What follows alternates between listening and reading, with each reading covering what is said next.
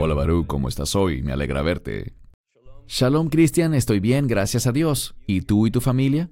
Estamos muy bien, aunque la cuarentena aquí en Sydney, Australia, ha estado un poco fuera de control, pero ya sabes, seguimos agradecidos con el Señor por su provisión, su misericordia y protección. Así que no nos podemos quejar. Amén. ¿Cómo están las cosas en Israel?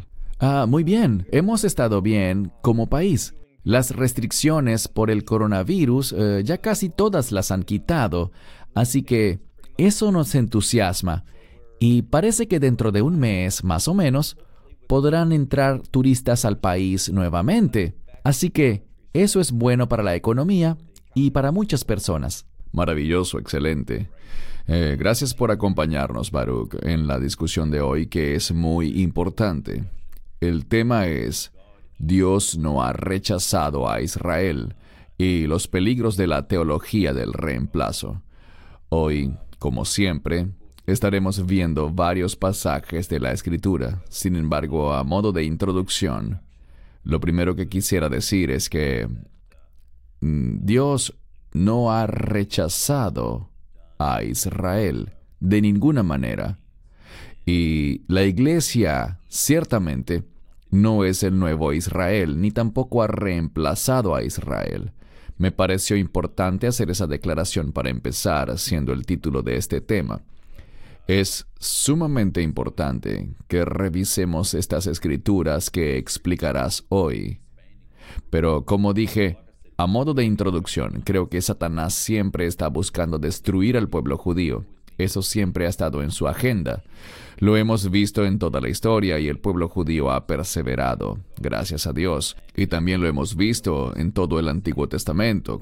Luego en el Nuevo Testamento, en la destrucción de Jerusalén en el año 70, en el Holocausto, e incluso recientemente con el aumento alarmante del antisemitismo. La noción de que Dios ha rechazado a Israel y que la iglesia lo ha reemplazado ha sido predicada tristemente en muchas iglesias. De hecho, está ganando cierto auge. Algunos enseñan específicamente que Dios ha rechazado a Israel porque, una de las principales razones que ellos dan es que el pueblo judío fue el que crucificó al Mesías Yeshua. Y como tú y yo sabemos, quisiera empezar con Mateo capítulo 20, versos 18 al 19. Aún no está en la presentación de PowerPoint, pero quisiera empezar con eso, Baruch, porque nos dice: He aquí subimos a Jerusalén y el Hijo del Hombre será traicionado y entregado a los principales sacerdotes y a los escribas, y ellos lo condenarán a muerte y lo entregarán a los gentiles para que se burlen de él, lo azoten y lo crucifiquen, y al tercer día resucitará. Creo que este es un pasaje muy importante, Baruch. Danos tus comentarios iniciales antes de arrancar. Bien, comencemos con una afirmación muy importante, y es que nadie está diciendo, al menos tú no, ni yo tampoco, nadie está diciendo que haya alguna otra manera en que una persona, sea esta judía o gentil, se salve que no sea el Evangelio. Así que en este video no estamos diciendo que el pueblo judío estará en el reino de Dios por otros medios o por otros pactos anteriores. La única manera como una persona, y esto es cierto para todo ser humano, la única manera de estar en el reino de Dios, de experimentar el perdón de los pecados, lo que comúnmente se llama la redención o salvación, es por la fe en lo que hizo Yeshua, Jesucristo, en la cruz. Así que eso es lo primero que queremos decir. No creemos que haya un pacto anterior que excluya la necesidad de recibir el Evangelio. En segundo lugar, al estudiar las Escrituras, vemos que Dios simplemente va a moverse con poder para llevar a un remanente de Israel a la fe en el Evangelio en los últimos días. Y tercero, la tierra de Israel sigue siendo importante para Dios. Aún existe una implicación del pacto para el pueblo judío y la tierra. Y eso ha sido visto proféticamente. Dios ha prometido que Él traerá al pueblo de vuelta a su tierra, y eso lo estamos viendo en nuestros días. Empezó poco después de la Segunda Guerra Mundial, a gran escala. El pueblo ha vuelto, La nación de Israel, dijo el mismo Mesías, que miráramos la higuera. Oseas nos dice que la higuera es Israel para que florezca y prospere. Esa es una señal. Vemos eso hoy en día. Así que lo que decimos es que Dios aún tiene un propósito para esta tierra y que Él aún va a obrar poderosamente para llevar a un gran remanente a la fe en el Evangelio en los últimos días. Amén. También estaremos viendo los peligros de la teología del reemplazo, como dijimos hace un rato. Eso está ganando auge. Y es muy demoníaca esa doctrina. Vamos a ver un clip bastante corto, donde se describe el origen de la teología del reemplazo que realmente emerge de la Iglesia Católica, como ella misma se denomina. Solo dura unos minutos, pero creo que es importante que veamos los planes que hay detrás de eso y cómo toman ciertas cosas para reemplazar la verdad bíblica. Así que voy a compartir esto con todos ahora y luego volveremos para la discusión. Hace 2000 años, Jesús terminó la obra de reconciliación.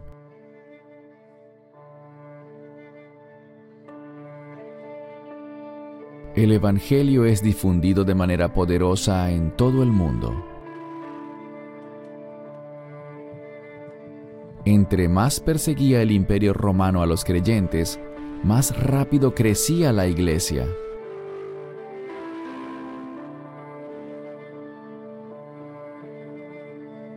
El enemigo de Dios, el diablo, pareció entender que no podía luchar contra la Iglesia desde afuera. Y empezó a usar una táctica diferente. Luchar contra la Iglesia desde adentro, no desde afuera, al introducir prácticas paganas. Esto le robaría poder a la congregación del Señor. Empezó con el antisemitismo. Las primeras congregaciones eran judíos en su mayoría, pero pronto dejaría de haber líderes judíos en la iglesia. La iglesia comenzó a distanciarse del pueblo judío. Luego fue mucho más allá de eso. Ignacio de Antioquía, padre de la iglesia, año 100 después de Cristo. Cualquiera que celebre la Pascua con los judíos se hace partícipe con aquellos que mataron al Señor. Justino Apologista, año 165 después de Cristo. Ustedes los judíos han llegado a la cúspide de su maldad debido a su odio por el justo a quien han asesinado. Orígenes, padre de la iglesia, 250 después de Cristo. El curso de la historia demostrará que los judíos han sido rechazados por Dios y que la iglesia ha tomado el lugar de Israel. Crisóstomo, padre de la iglesia, 386 después de Cristo. Por haber asesinado a Cristo, no hay restauración, perdón ni vindicación para ustedes. La sinagoga no es solo un burdel y un teatro, sino que es también una madriguera de ladrones y un refugio de animales salvajes. Odio a los judíos, el perdón de Dios no es para ellos. Mientras tanto, las puertas de la iglesia están abiertas de par en par para religiones paganas. Muchas tradiciones y rituales paganos han sido adoptados por la iglesia.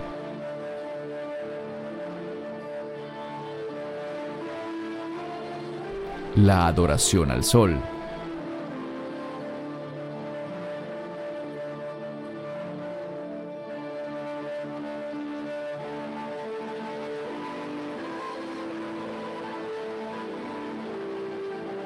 Símbolos de fertilidad masculina.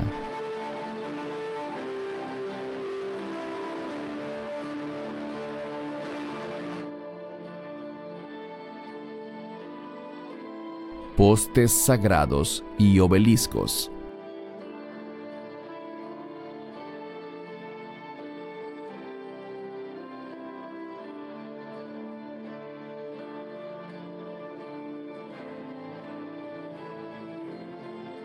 Símbolos de fertilidad femenina.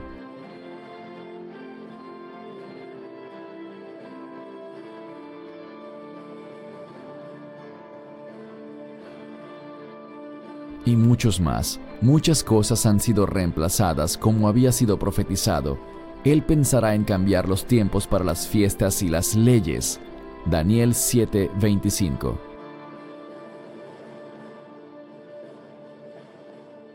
La iglesia reemplaza a Israel. Roma reemplaza a Jerusalén. La espiritualización de la profecía reemplaza a la explicación literal. Los rituales paganos reemplazan a las costumbres bíblicas. Las fiestas babilónicas reemplazan a las fiestas bíblicas. El domingo o día del sol reemplaza al Shabbat o sábado. El cielo reemplaza al reino.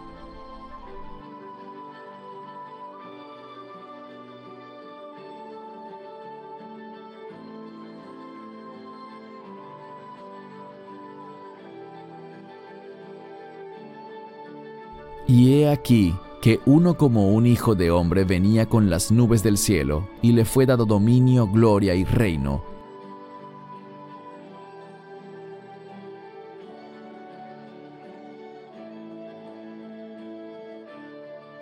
Y su reino no tendrá fin.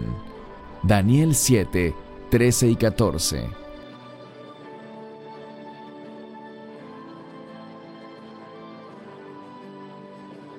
Y el Señor será rey sobre toda la tierra, y en aquel día habrá un solo Señor, y su nombre será el único nombre. Zacarías 14:9.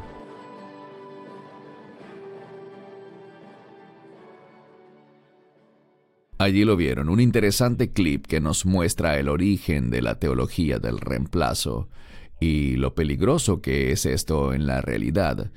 Bien, antes de empezar con los pasajes de las Escrituras, Baruch, me pareció interesante mostrar esta gráfica.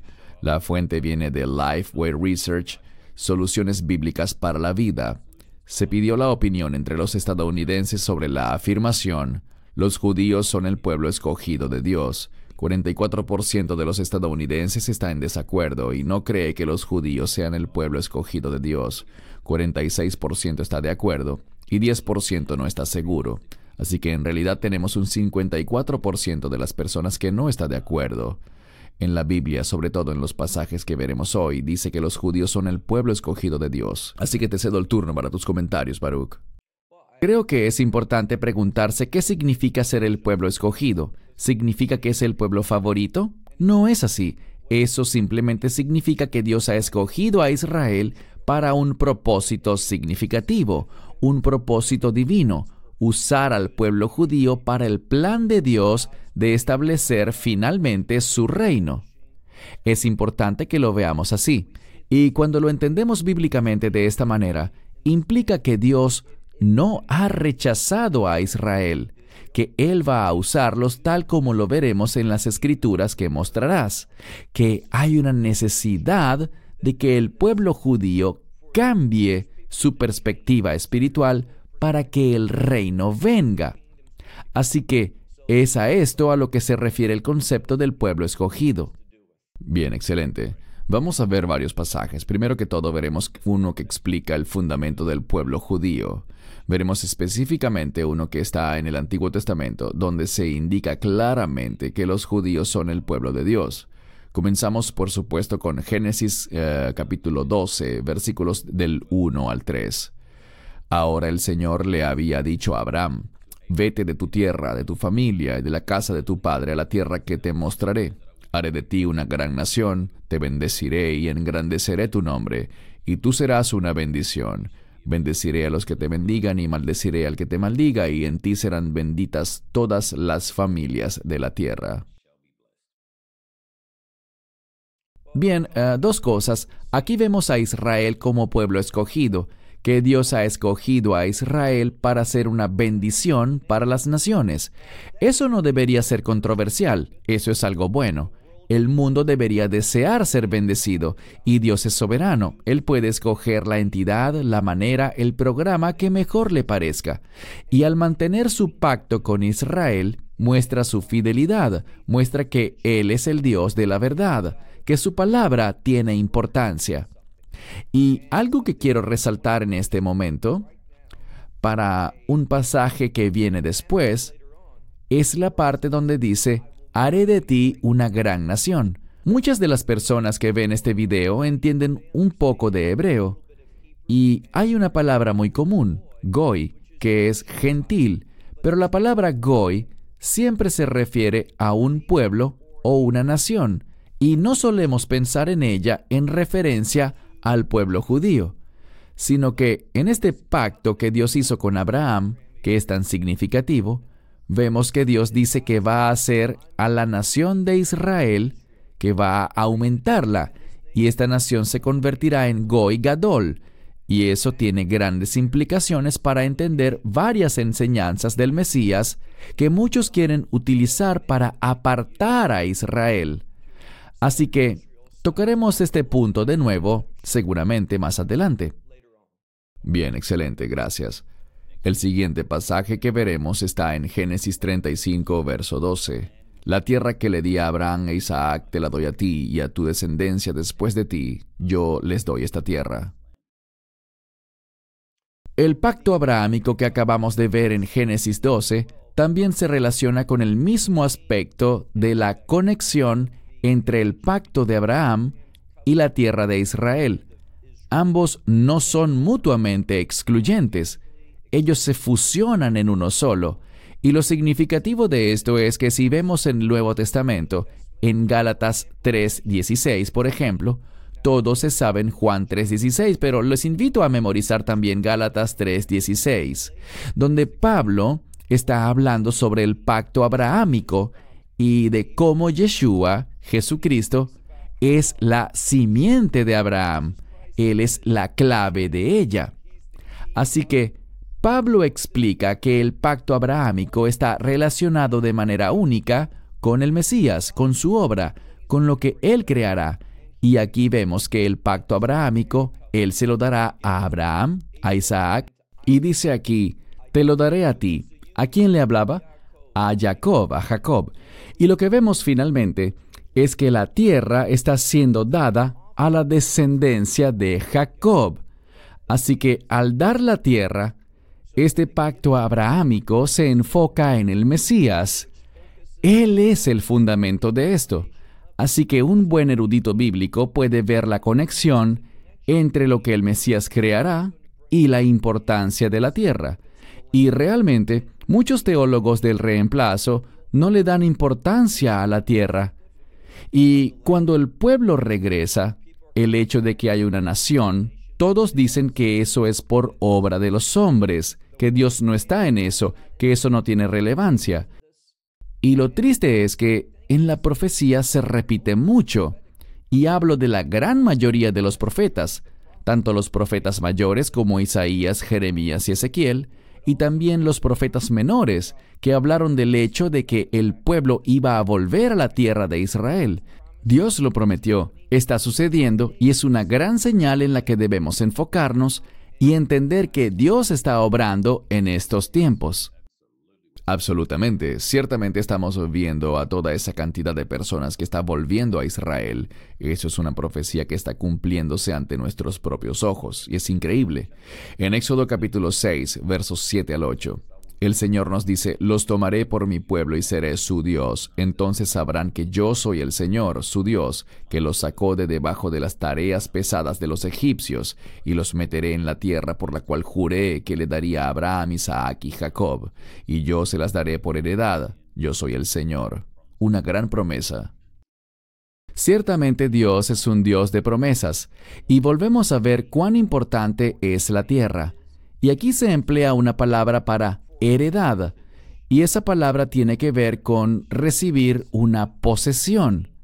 Es tomar posesión de la tierra, y eso es crucial para que se establezca la promesa del reino. Una vez más, vemos redención cuando dice, voy a sacarlos de debajo de las tareas pesadas de los egipcios. Esto está en Éxodo y habla de salir de la esclavitud para ir a un llamado de servicio a Dios. Y por eso el Mesías fue a la cruz, murió en la cruz y derramó su sangre en esa misma fecha, en el día 14 de Nisán. Los 4 evangelios hablan de lo que se llama el día de preparación. El día de preparación es otro término para Pascua. Así que es muy significativo que el sacrificio más importante de todos, el de la cruz, ocurriera en la Pascua. Se trata de libertad. Vemos esto en el paradigma del Éxodo y vemos que la tierra prometida va en paralelo a la promesa del reino. Así que al descartar la tierra, al ignorar la escritura de esa manera sin ver la heredad que Dios ha prometido, si dejas eso de lado, estás dividiendo el mensaje de las escrituras, lo que Dios está obrando, mostrándonos a modo de patrón. Estas cosas son vitales para que tengamos una sana doctrina. Amén, gracias, bien dicho. Siguiente pasaje, Deuteronomio. Ténganos paciencia, es un pasaje largo pero muy importante en Deuteronomio 7, versos 6 al 8. Porque tú eres pueblo santo para el Señor tu Dios. El Señor tu Dios te ha escogido para ser su pueblo, un tesoro especial sobre todos los pueblos que están sobre la tierra.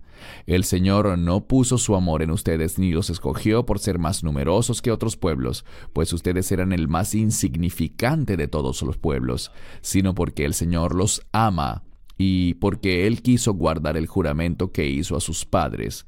El Señor los ha sacado con mano poderosa y los ha redimido de la esclavitud, de la mano del faraón, rey de Egipto. Vemos nuevamente el concepto de redención, y también todo esto es un testimonio del amor de Dios. Así que, si Dios puede decir que dejará de amar, que faltará a sus promesas, que no hará lo que dijo que haría, entonces eso pondría en riesgo el nuevo pacto y las promesas que encontramos en dicho pacto también. Así que la fidelidad de Dios con Israel es un testimonio también para la iglesia de que su palabra es confiable, que Él toma en serio sus promesas y que nosotros podemos tener seguridad y confianza en la palabra de Dios. Todo esto habla de la fidelidad de Dios. Algo que puedo decir es que Dios es un Dios que guarda sus pactos por el honor de su nombre. Y esto es cierto para la promesa del nuevo pacto, pero el paradigma, el patrón que allí opera, y lo vemos hoy en día en el modo en el que Dios ha preservado al pueblo judío.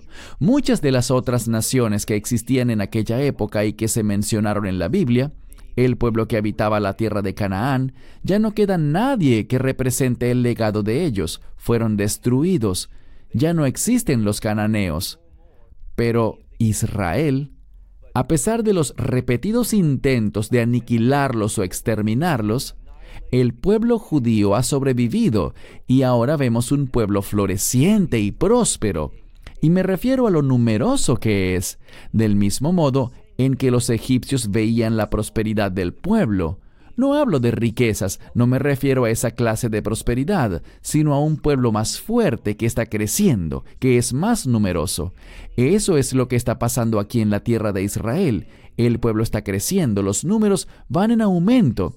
Y este es un testimonio, pero mucha gente ignora eso, y eso es una pena porque no están viendo lo que Dios está haciendo y está obrando de acuerdo con lo que prometió en su palabra. Totalmente, gracias. Ahora vamos a ver un pasaje de Jeremías, otra escritura muy importante, y luego haremos un ligero cambio. Jeremías 31, versos 31 al 33. He aquí que vienen días, dice el Señor, en los que yo haré un nuevo pacto con la casa de Israel y con la casa de Judá, no como el pacto que hice con sus padres el día que los tomé de la mano para sacarlos de la tierra de Egipto, mi pacto que ellos rompieron, aunque yo fui un esposo para ellos, dice el Señor. Pero este es el pacto que yo haré con la casa de Israel después de aquellos días, dice el Señor. Pondré mi ley en sus mentes, la escribiré en sus corazones, y yo seré su Dios y ellos serán mi pueblo. Maravillosa escritura. Te cedo el turno, Baruch. Es una escritura formidable y asombrosa. Dios empezó con un pequeño remanente del pueblo judío. Y luego vemos, tal como Dios lo ha prometido, este pacto de perdón, de bendición, de ser su pueblo.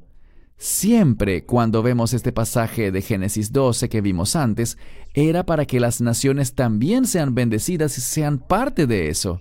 El pueblo escogido es para que Israel difundiera. Y eso fue lo que hicieron los apóstoles al principio. Difundieron el Evangelio en distintos lugares del mundo para que las naciones también pudieran formar parte de eso. Así que al decir que Israel es un pueblo escogido, Dios no está diciendo que ellos sean su único pueblo, sino que simplemente son sus sirvientes para que difundan las promesas de Dios y extiendan esa invitación que Él los revela. Otra cosa que vemos aquí es que Dios dice en la mitad, al final del verso 32, donde dice, aunque yo fui un esposo para ellos. Muchos teólogos del reemplazo señalan que en Jeremías dice Dios que se divorció de Israel. Es cierto, está ahí en el texto, pero se detienen allí. No leen el pasaje completo, sino que dicen, bueno, sabemos que según la ley de la Torá, que si un hombre se divorcia, no puede volver a casarse con la misma mujer si esa mujer se casa con otro. Y dicen que Israel entró en idolatría con otros dioses, y como Israel se casó con otros ídolos, Dios no puede volver a tomar a Israel. Pero lo significativo es que si leemos el pasaje de Jeremías donde Dios dice eso, en el siguiente verso dice que si se arrepienten, si vuelven, si son humildes, Él está listo para recibirlos. Lo importante es que Dios usa esas analogías, que Él es un esposo, Israel es la esposa, la iglesia es la novia, el Mesías es el novio, como símbolos para que haya comprensión. No podemos tomar y aplicar todas las leyes del matrimonio y el compromiso de matrimonio a esta relación.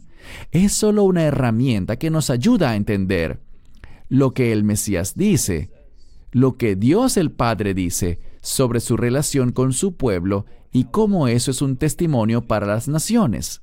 Amén, gracias. Pasamos a la siguiente escritura en Zacarías capítulo 2, versos 6 al 8. Vamos, huyan de la tierra del norte, dice el Señor, pues los esparcí por los cuatro vientos del cielo, dice el Señor. Oh Sión, escapa, tú que moras con la hija de Babilonia, porque así ha dicho el Señor de los ejércitos. Él me envió tras la gloria a las naciones que los despojaron, porque el que los toca, toca a la niña de sus ojos. Es un pasaje muy conocido, pero explícanos un poco más, Baruch, porque hay mucho contenido en este pasaje de por sí. Bueno, Babilonia, claro está, persiguió a los judíos.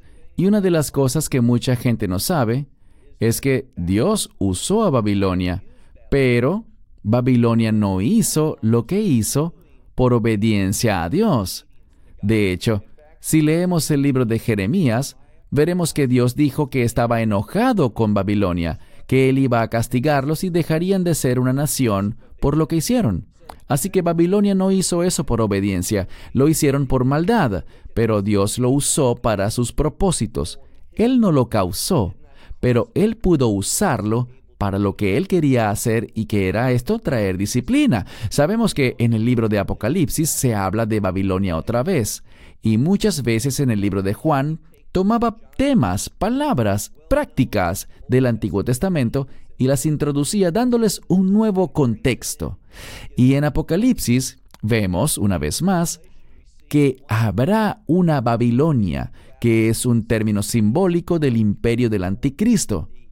Según el Apocalipsis de Juan, y el mensaje es el mismo que vemos en Zacarías, aun cuando hay un enemigo que quiere destruir a Israel, Dios será fiel. Él los salvará, los librará, los rescatará en honor de su nombre.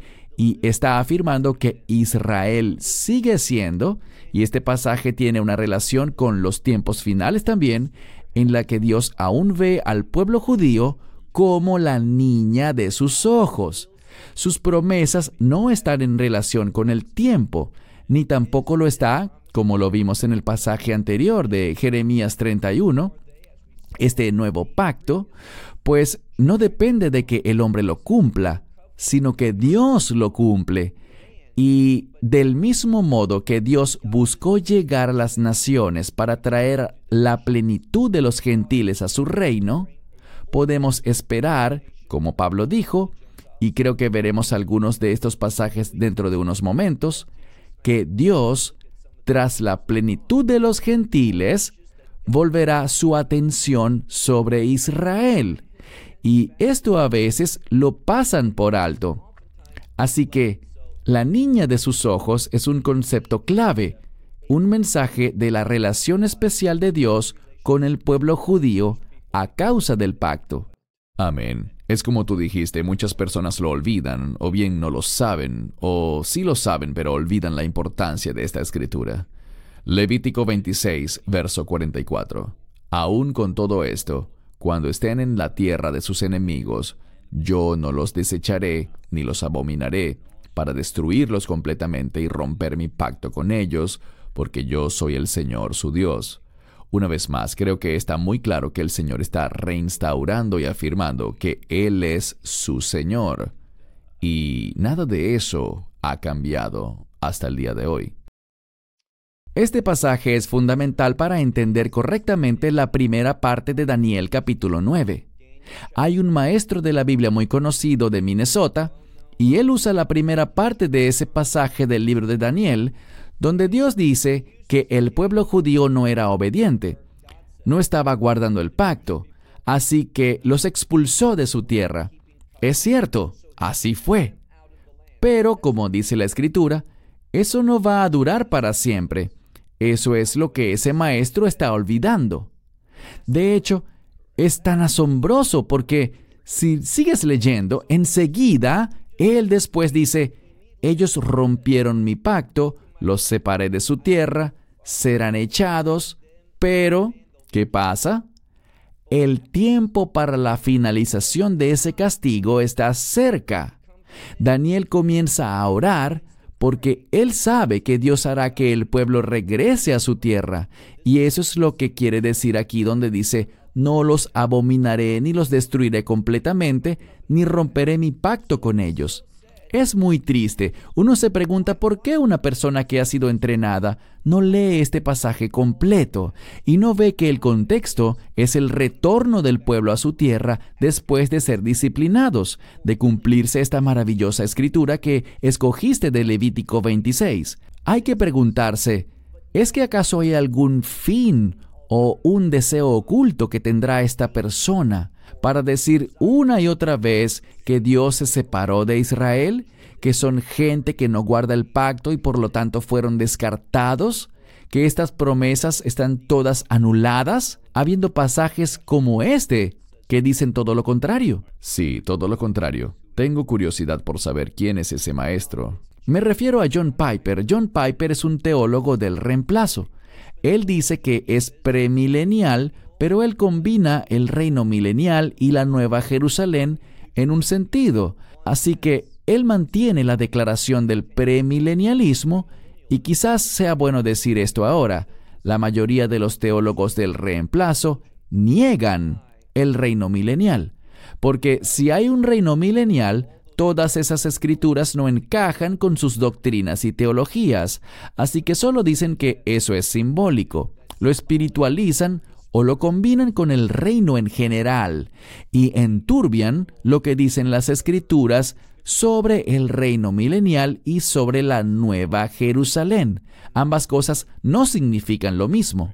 Correcto. Y bueno, no tenemos el hábito de andar señalando a la gente o de ponerlos en evidencia, pero creo que esto es importante. He conocido a un par de personas que lideran iglesias y ellos están muy confundidos sobre Israel y la teología del reemplazo.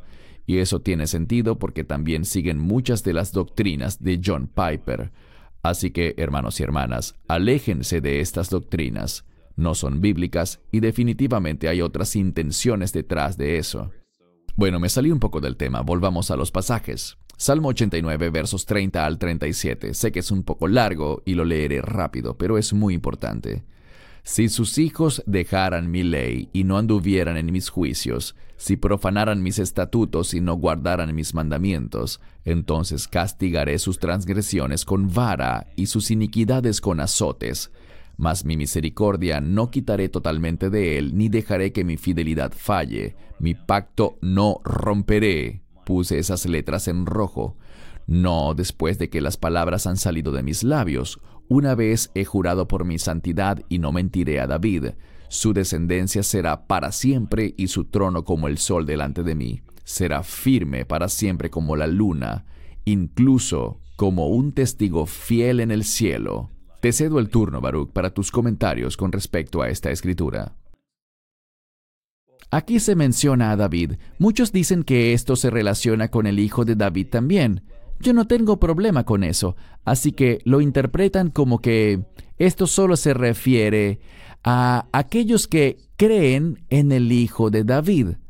Pero yo no sé por qué es tan terrible para ellos pensar que Dios, en los últimos días, traerá al pueblo de vuelta a su tierra.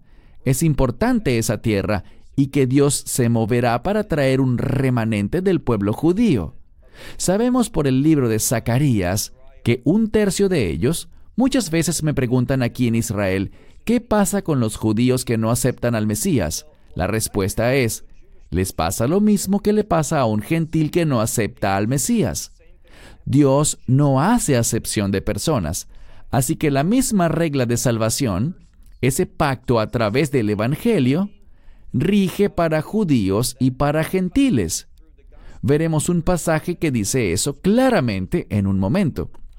Pero el mensaje es que Dios va a demostrar su fidelidad a Israel en los últimos días, y una de las cosas que aprendemos, por ejemplo, en Ezequiel, es que esa fidelidad que Dios le mostrará a Israel será un testimonio para las naciones, y ellos verán la fidelidad de Dios con Israel y serán tocados por eso.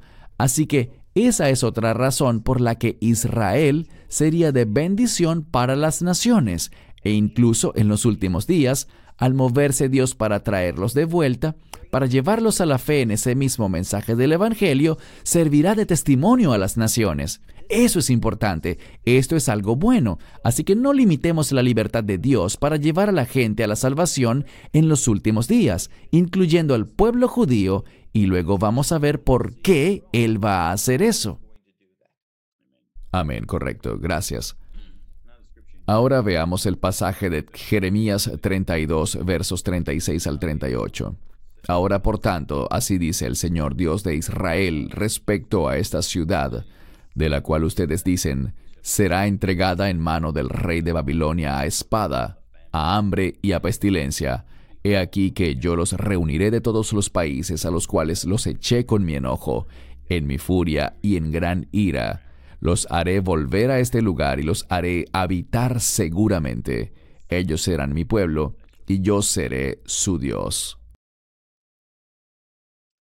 Primero que todo, yo les preguntaría a nuestros espectadores, ¿qué tiene este pasaje que lo hace tan especial? Porque muchos teólogos del reemplazo dicen que eso ya se cumplió. Pero noten lo que dice en la mitad de este texto, donde dice, de todos los países. Esto es algo muy singular. Primero, esto pasó en Egipto, y se sacó al pueblo fuera de la tierra de Egipto, luego fuera de la tierra de Babilonia. Pero ahora, en nuestros días, y la gente debería estar emocionada por esto, no tratar de razonar cómo invalidarlo. Dios está trayendo al pueblo de vuelta a su tierra, al pueblo judío, de una variedad de lugares. De hecho, hay países donde había judíos y Dios los está sacando. Se están eliminando una a una las naciones de la lista de los lugares donde hubo alguna vez judíos hace 50 o 100 años atrás. Y ahora no hay ninguno. ¿A dónde fueron? Fueron traídos de vuelta a su tierra. Y esto está pasando. Lo vemos en tantos lugares desde los cuales la gente está regresando. Así que esta profecía está cumpliéndose en nuestros días. Y, de nuevo, es un testimonio de que podemos confiar en Dios, que Dios es fiel a su palabra, a toda su palabra, y que su relación única de pacto con los descendientes de Jacob es un mensaje de que podemos confiar y estar seguros de que en ese nuevo pacto, a través de su Hijo, Él será igualmente fiel, de que su fidelidad para con eso es incuestionable. Amén. Maravilloso pasaje. Ahora quisiera que viéramos pasajes del Nuevo Testamento. Romanos 11, versos 1 y 2. Digo pues, ¿ha desechado Dios a su pueblo? De ninguna manera. Porque yo también soy israelita, de la descendencia de Abraham, de la tribu de Benjamín. Dios no ha desechado a su pueblo al cual conoció de antemano. ¡Qué pasaje tan poderoso y tan claro! Te cedo la palabra, Baruch. Bueno, una cosa que diré es que cuando vemos este pasaje dentro de su contexto, sabemos que a lo que Pablo se refiere aquí es que aun cuando la mayoría del pueblo judío no ha respondido al Evangelio y se muestran hostiles ante él, está ese remanente. Siempre debemos esperar ese remanente. La buena noticia es que ese remanente va a ser un porcentaje considerable. No será la mayoría, pero sí un buen porcentaje en los últimos días. Y que Dios, del mismo modo que Pablo dice, bueno, fíjate, yo soy creyente y soy judío. Debemos entender que habrá un remanente que será traído a una relación de pacto con Dios a través del Mesías, del mismo modo que lo ha sido la iglesia. Pero no se trata de un reemplazo de la iglesia. Puede que sea bueno que nosotros, en este tiempo, hagamos una declaración de que, al fin y al cabo, los que van a formar parte del reino de Dios serán tanto judíos como gentiles. Y, como lo dijo el Mesías y muchas otras escrituras, vendrán de toda tribu, lengua, pueblo y nación. Esto se conoce como la iglesia, pero también se conoce como Israel. Israel es una palabra de reino. Les daré un ejemplo. En el libro de Romanos, este que vemos es del capítulo 11, pero en Romanos 9:6, Pablo nos dijo que no todos los de Israel son Israel.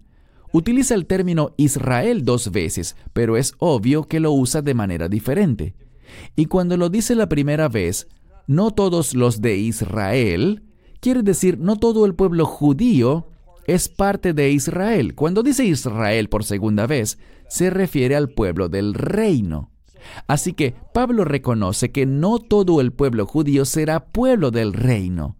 El pueblo del reino van a ser aquellos que se acojan al pacto del reino. Y por cierto, en el término nuevo pacto, la palabra nuevo también es una palabra de reino. ¿En qué se basa eso? En el libro de Apocalipsis, creo que capítulo 21, Juan está mirando la nueva Jerusalén y dice, «He aquí, todas las cosas son nuevas». Cuando él describe al reino, usa la palabra nueva. Por ejemplo, hablo de la nueva Jerusalén. Así que vemos una y otra vez que Dios establecerá un pueblo para el reino. Pero en los últimos días, y veremos pasajes que apoyan esto, Él volverá su atención otra vez al pueblo judío y llevará al remanente para testificar de su fidelidad para con su palabra. Esto es un gran aliciente para todas las personas, gentiles también. La palabra de Dios es confiable. Amén, gracias. Gálatas 6, verso 16. Y a todos los que anden conforme a esta regla, la paz y la misericordia sean sobre ellos y sobre el Israel de Dios. Hay una pregunta al respecto de gente que me ha escrito sobre esto, diciendo que hay algunos que cuando predican sobre el Israel de Dios, quieren decir que Gálatas 6 hace referencia a la iglesia, pero corrígeme si me equivoco. ¿Esto no se refiere a los judíos creyentes en Jesucristo, en Yeshua? Bueno, hay personas que predican sobre el Israel de Dios y dicen que eso se refiere a la iglesia y por tanto allí hay una teología del reemplazo, pero según entiendo, eso se refiere a los creyentes judíos, algunos que descienden tanto espiritual como físicamente de Abraham, ¿correcto? Bueno, hay dos maneras de interpretar esto. Yo no tengo problema en entender el Israel de Dios como el pueblo del reino, y que la promesa del reino es tanto para judíos como gentiles. Ahora bien, para todos los fines, todos los que vayan a ser parte del reino de Dios son parte de la iglesia. Y aquí está el verdadero problema. Mucha gente al oír el término iglesia piensan en los que no son judíos. Y, Cristian, sé que tú conoces bien esto. El término para iglesia en el Nuevo Testamento es eclesia.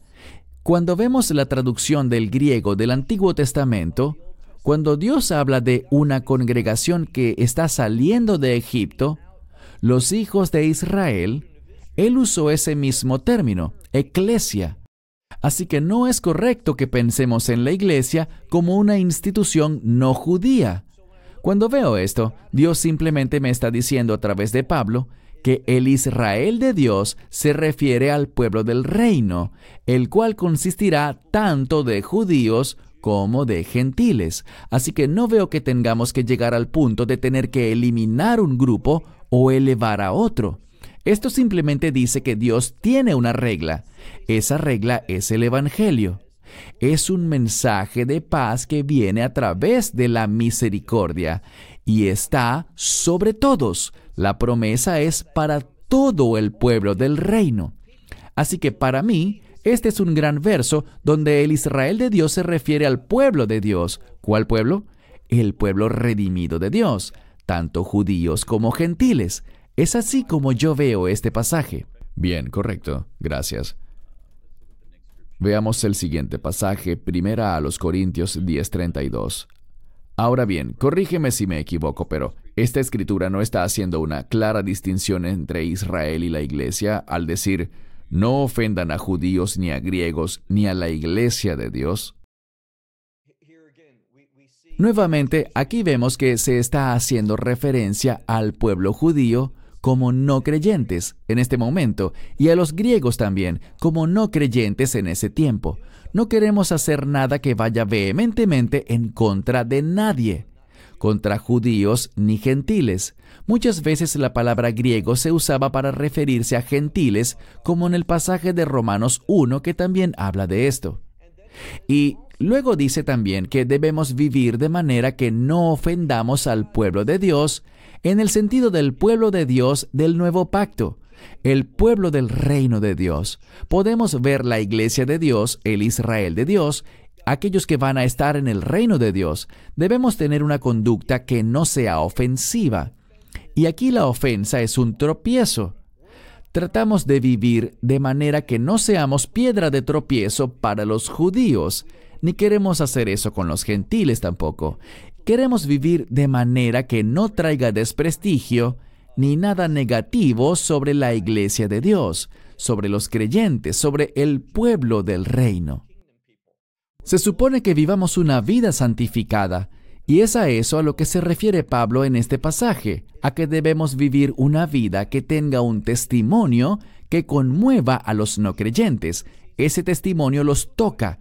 Ellos en verdad verán esa santidad, esa justicia, verán cómo Dios obra en nuestras vidas. No solo los judíos ven eso, sino también los gentiles. Y lo hacemos de manera que no contradiga en forma alguna lo que debe ser el pueblo de Dios. Así que es una exhortación a vivir de manera que lleguemos a todas las personas con un testimonio de cómo deben ser los verdaderos creyentes. Y así es como yo interpreto esta escritura. Maravilloso, gracias. Romanos 11:26. Y luego todo Israel será salvo, como está escrito, el libertador vendrá de Sión, y él quitará la impiedad de Jacob. Tus comentarios, Baruch. Bien, primero que todo, la palabra Sión, Zion en hebreo, ¿qué palabra tan importante es? Normalmente el término Sión se refiere a Jerusalén en estado redimido. Esa es una palabra de reino. Ahora bien, este pasaje está en Romanos 11, donde Pablo estaba hablando de que llegaría un tiempo en el que la plenitud de los gentiles, ese número de gentiles que entrarán al reino, llegará a su final. Y eso no significa que un gentil no pueda ser salvo después de eso. Al igual que no significa que un judío no puede ser salvo hoy, sino que de forma predominante, vemos que este es el tiempo en el que los gentiles acceden a la salvación, desde los inicios de la iglesia hasta los últimos días. Luego, podemos esperar, ¿por qué? Bien, Pablo así lo dijo, que Dios volverá su atención otra vez a Israel. Cuando digo Israel me refiero al pueblo judío. Y después, al decir, luego todo Israel será salvo, una vez más usó la palabra Israel. Y no está diciendo que todo judío que esté vivo en los últimos días será salvo. Eso no es lo que dice. Cuando habla de Israel, ya lo hemos explicado, tal como está establecido en un concepto bíblico muy importante, que Israel es una congregación de pueblos.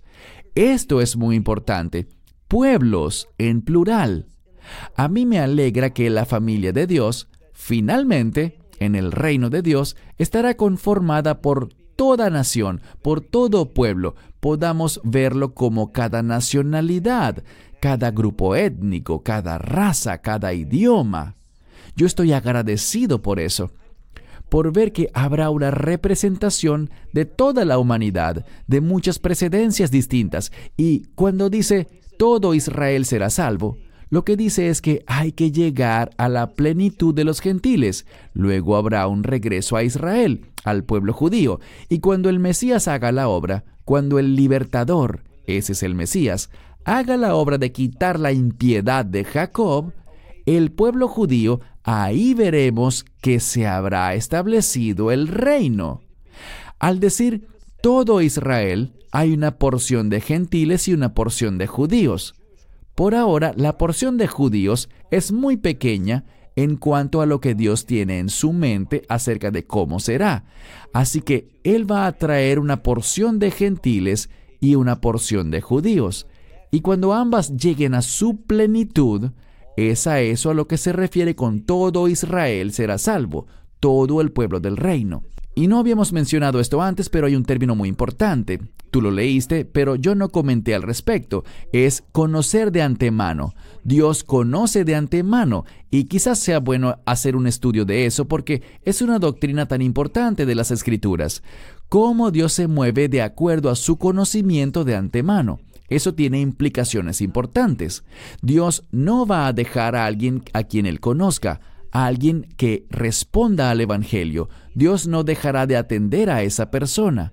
Él se moverá para presentar ese Evangelio. Esa es la bondad de Dios, basada en el hecho de que Él conoce todas las cosas y sabe todas las cosas en todo momento. Nunca ha habido un momento en el que Dios no supiera o no conociera cómo será el futuro. Miles de años más adelante, Dios tiene conocimiento perfecto. Correcto, amén. Solo como aclaratoria, Baruch, antes de seguir, porque sé que me harán preguntas sobre esto específicamente. Eso que hablaste antes, corrígeme si me equivoco.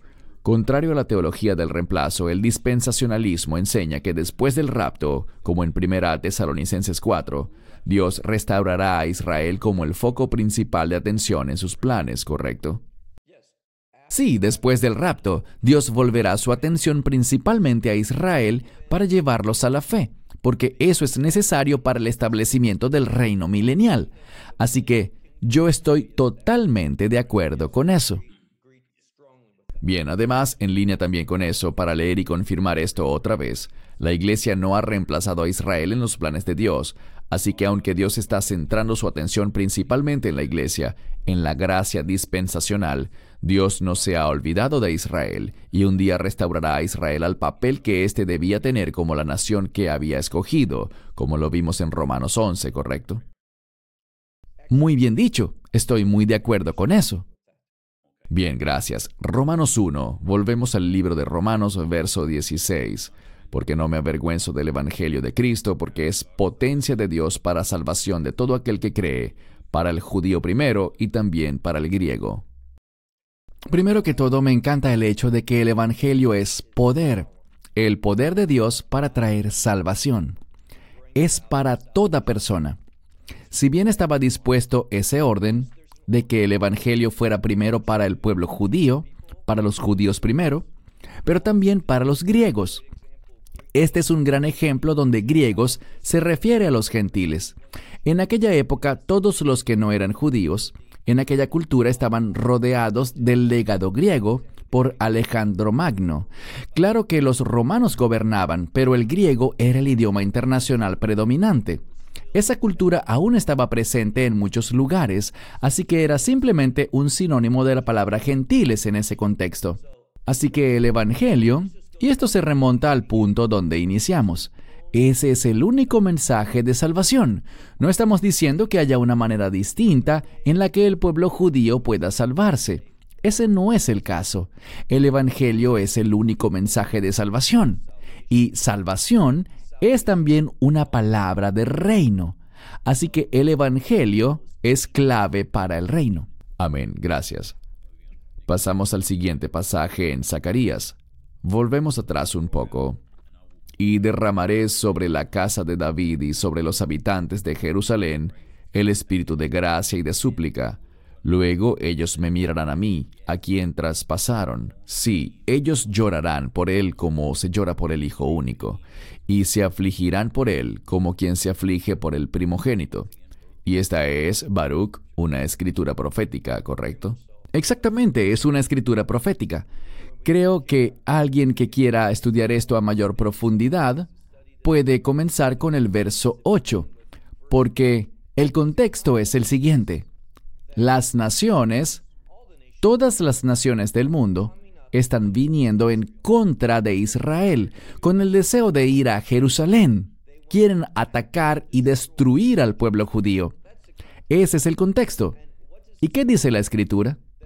Que el Mesías, y esto tiene que ver con su segunda venida, el Mesías vendrá y antes de eso derramará sobre la casa de David. Dice aquí, la casa de David es una expresión que se refiere a los que creen en la promesa que Dios le hizo a David, ese pacto que Dios hizo con David respecto al Mesías. Los habitantes de Jerusalén, los rabinos tienen razón. No solo se habla aquí de los que están en Jerusalén, sino los que tienen una conexión con Jerusalén. Y el espíritu de gracia y súplica, la palabra súplica significa el deseo por la gracia de Dios. Así que Él derramará gracia y también derramará un deseo por la gracia de Dios. Y en medio de eso, Israel mirará al que fue traspasado y reconocerán quién es Él. Así que esta es una gran escritura que muestra cómo el Mesías mismo va a manifestarse al liberar al pueblo judío de las naciones. Eso es muy importante. Él viene a defenderlos contra la agresividad de las naciones que quieren exterminarlos. Y al hacer esa liberación en un sentido físico, también los llevará a la salvación en un sentido espiritual. Y ellos lo verán y lo recibirán. Ese llanto es un término de adoración. Es un lamento. Tenemos salmos, por ejemplo, que son salmos de lamentaciones. Llorar, confesar los pecados, todo eso está dentro del contexto de la adoración. Así que eso afirma que el Mesías llevará personalmente al pueblo judío a la salvación. De la misma manera que pasó con Tomás, uno de los discípulos originales que dijo, «No creeré hasta que lo vea». Es lo mismo. Por eso el Mesías dijo, «Bienaventurados los que creen sin haber visto». Esta es una oportunidad para todos, judíos y gentiles por igual, de demostrar fe sin haber visto. Pero Tomás, cuando él vio, dijo, «Mi Señor y mi Dios». Él creyó. En esos últimos días habrán muchísimos judíos, un tercio de los judíos, al comienzo de la semana 70 de Daniel. Un tercio va a sobrevivir. El Mesías los librará y ellos llegarán a la fe. Alabado sea Dios por eso. Amén. Qué expresión tan increíble del amor del Mesías por su pueblo también, ¿no es así? Mateo 23, versos 37 al 39, son palabras maravillosas. Algunos hacen toda una enseñanza a partir de este pasaje y creí importante mencionarlo. Cuando el Señor dijo, «Oh Jerusalén, Jerusalén, que matas a los profetas y apedreas a los que te son enviados. ¿Cuántas veces quise juntar a tus hijos como la gallina junta a sus polluelos bajo sus alas? Pero tú no quisiste. ¿Ves? Tu casa ha quedado desierta, porque te digo que no me verás más hasta que digas, bendito el que viene en el nombre del Señor». Te cedo el turno, Baruch. ¡Qué pasaje tan grandioso! Que habla de tantas cosas. Primero, diré que el Mesías quería hacer algo. ¿No te parece? Dice, «¿Cuánto quise juntar a tus hijos como lo hace una gallina con sus polluelos?» Eso es lo que él quería hacer, pero vean que dice, «tú no quisiste». Esto habla de rebeldía. Esta escritura realmente le resta credibilidad al calvinismo, a la predestinación y a la idea de que todo lo que pasa es lo que Dios quiere que pase. Ese ciertamente no es el caso. El Mesías quería juntar a Israel en ese momento, en su primera venida, e Israel se rebeló, así de simple. Y dice además, «¿Ves? Tu casa ha quedado desierta», es decir, que vendrá un tiempo de persecución. El Mesías profetizó lo que vendría en el año 70 después de Cristo, pero también es relevante para lo que sucederá bajo el liderazgo del anticristo. Y todo esto es para crear una necesidad en el pueblo judío por liberación. Y solo será cuando se vean rodeados por todas las naciones del mundo que ellos clamarán diciendo, ¿dónde está el Mesías? ¿Dónde está ese por el cual hemos estado esperando? Ese del cual nos hablaron los profetas. ¿Dónde está Él?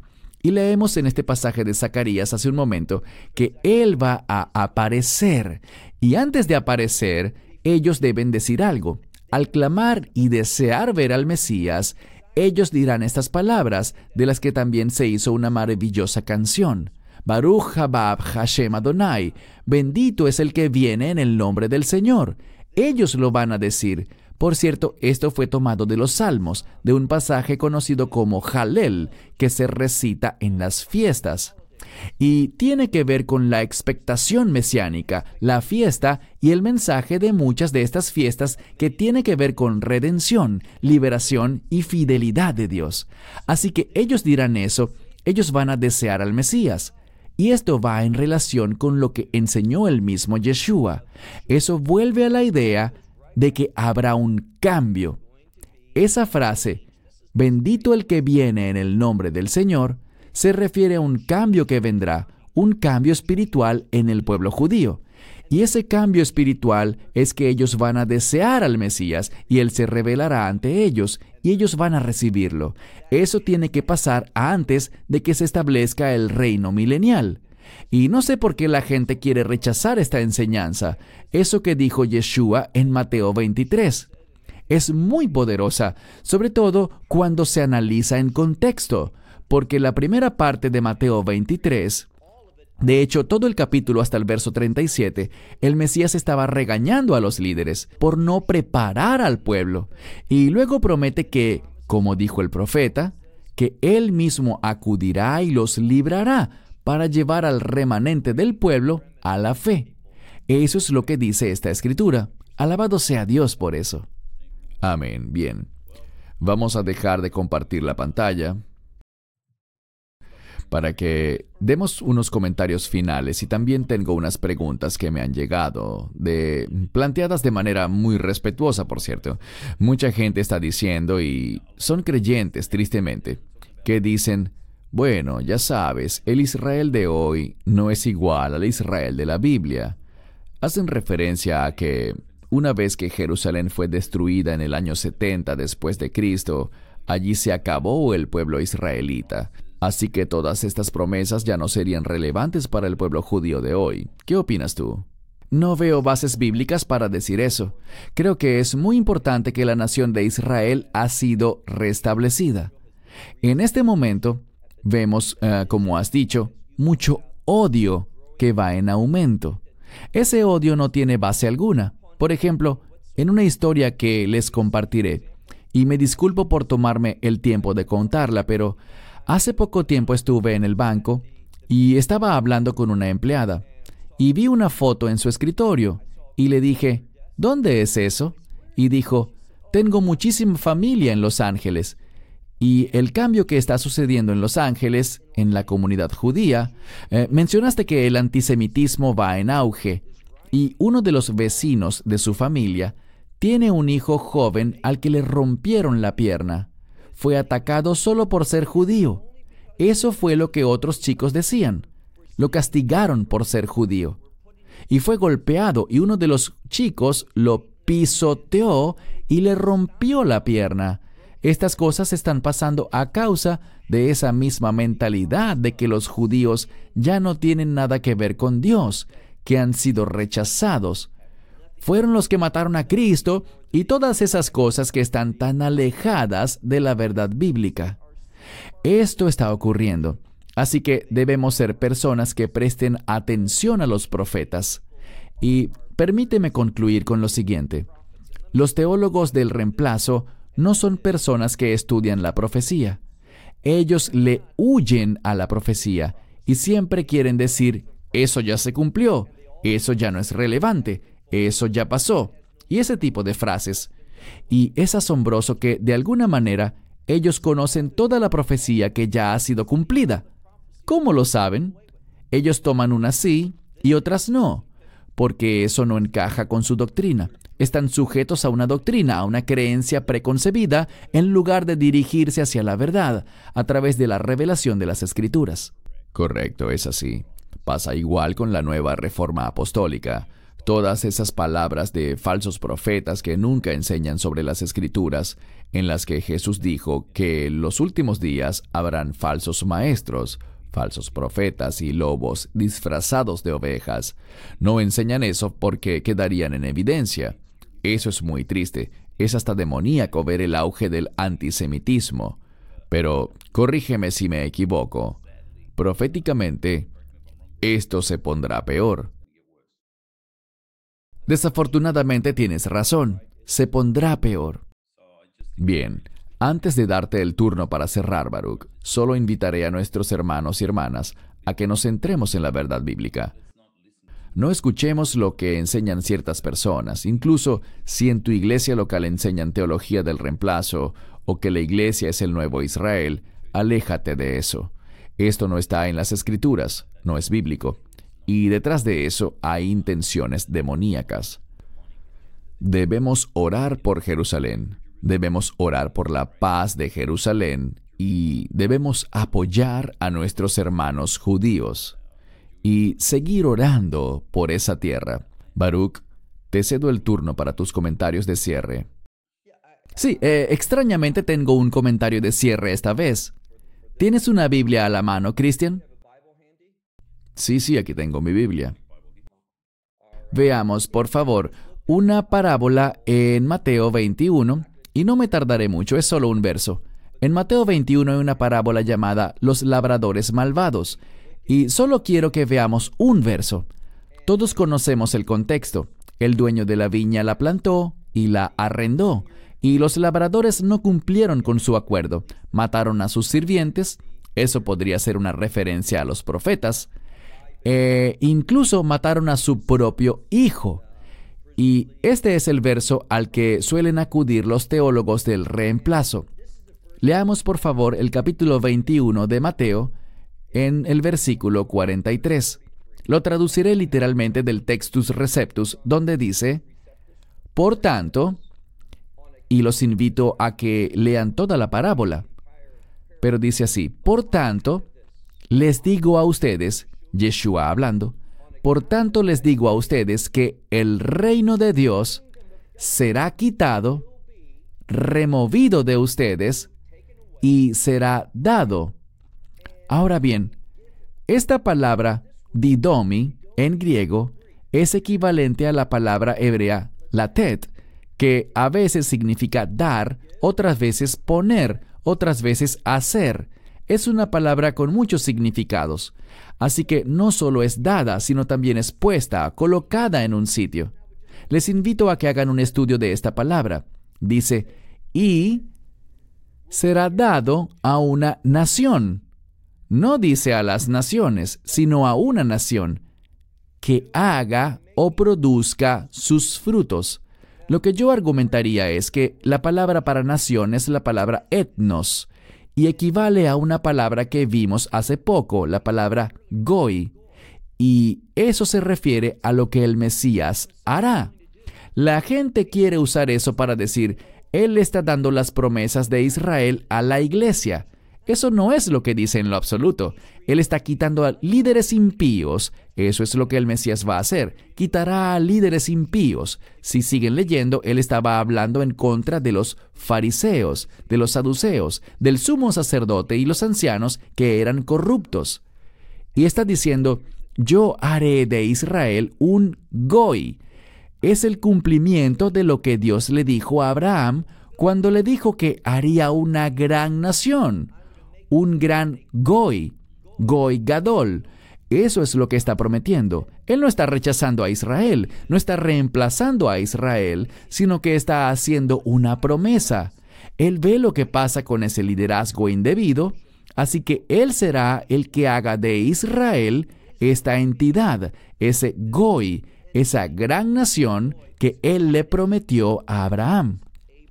Así que debemos usar bien cada escritura sin tergiversarla para que diga algo que es contrario a lo que está en tantas otras escrituras.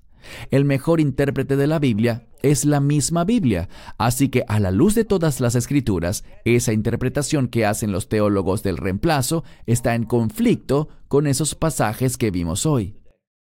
Amén.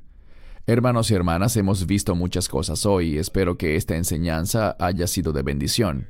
Es una enseñanza muy importante y tristemente una que genera tanto debate y a veces mucho enojo y hostilidad entre la gente. Pero las escrituras son muy claras. La Biblia es la única verdad que tenemos y debemos volver siempre a las escrituras. Baruch, gracias por tu tiempo, tus enseñanzas, que me bendicen a mí y a otros. Esperamos poder tener otra discusión muy pronto. Shalom y bendiciones para todos. Very soon. So shalom and blessings to everyone. Esperamos que te hayas edificado con el mensaje de hoy y lo compartas con otros. Te invitamos a seguir nuestros estudios cada semana por este canal y por el portal de YouTube de Amarás a Israel. También puedes descargar nuestra aplicación móvil gratuita, Mi Estudio Bíblico. Finalmente, para obtener más información sobre nosotros, visita nuestra web amarasaisrael.org, donde encontrarás otras conferencias de Baruch en audio, video y texto. Hasta el próximo programa. Que el Señor te bendiga en Yeshua HaMashiach, Jesús el Mesías, mientras caminas con Él. Shalom desde Israel.